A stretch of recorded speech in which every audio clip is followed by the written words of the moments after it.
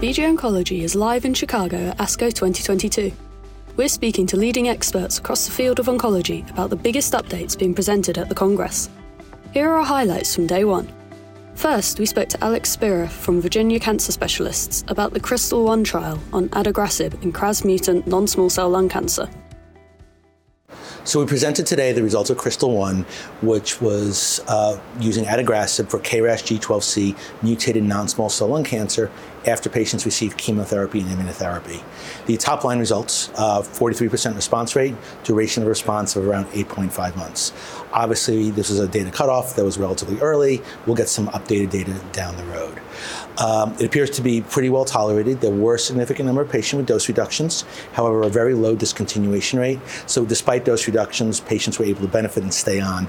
Only 7% of patients discontinued, which was identical, which was seen with sotorasib before. We also saw evidence of CNS activity.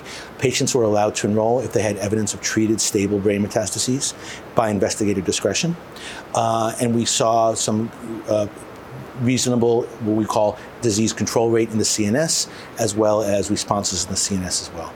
These were patients previously treated mostly with radiation, but 6 out of the patients did not get radiation and were just treated with drugs before. So we believe there's some activity, and there'll be a follow-up presentation by my colleague, Dr. Josh Shabari, on Monday of ASCO, looking at some of the CNS activity in untreated brain metastases. We also spoke to Gia Luo from Dana-Farber Cancer Institute on the role of immunotherapy in KRAS-mutant non-small cell lung cancer.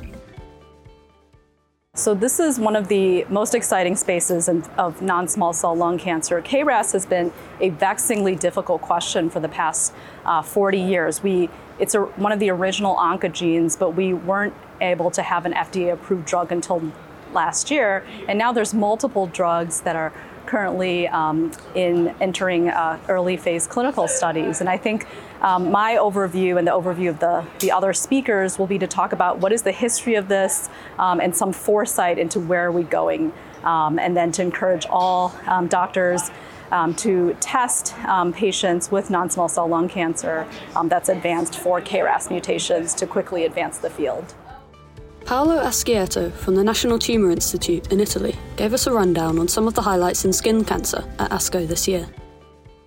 From this ASCO about checkpoint blockades in melanoma, we had an update about the relativity of 47 that showed and confirmed a better performance of nivo-rela compared to nivo, even in terms of response rate, with a higher response rate with the combination of nivolumab and relatlimab, and a trend about overall survival with an hazard ratio of 0.80, 20% of risk reduction for that. The other interesting data come from now the 7.5 years follow-up with CheckMate 067 that confirm that 50% of patients, more or less, is still alive. So, and we can really say that these patients were cured. Finally, Scott Tagawa of Weill Cornell Medicine took us through some of the highlights in genitourinary cancers at ASCO this year.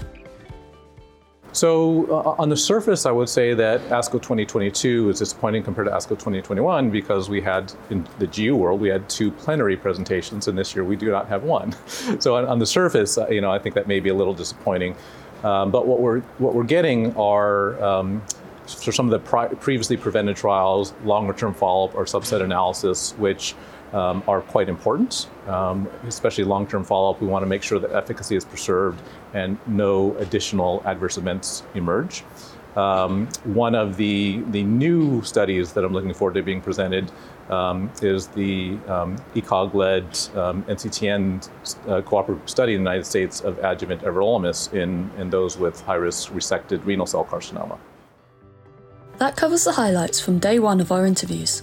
Stay tuned for more roundups throughout the Congress, and be sure to follow us on Twitter for live updates. Head on over to vjoncology.com for loads more interviews, podcasts, and roundtable discussions, as we bring you all the highlights from ASCO 2022.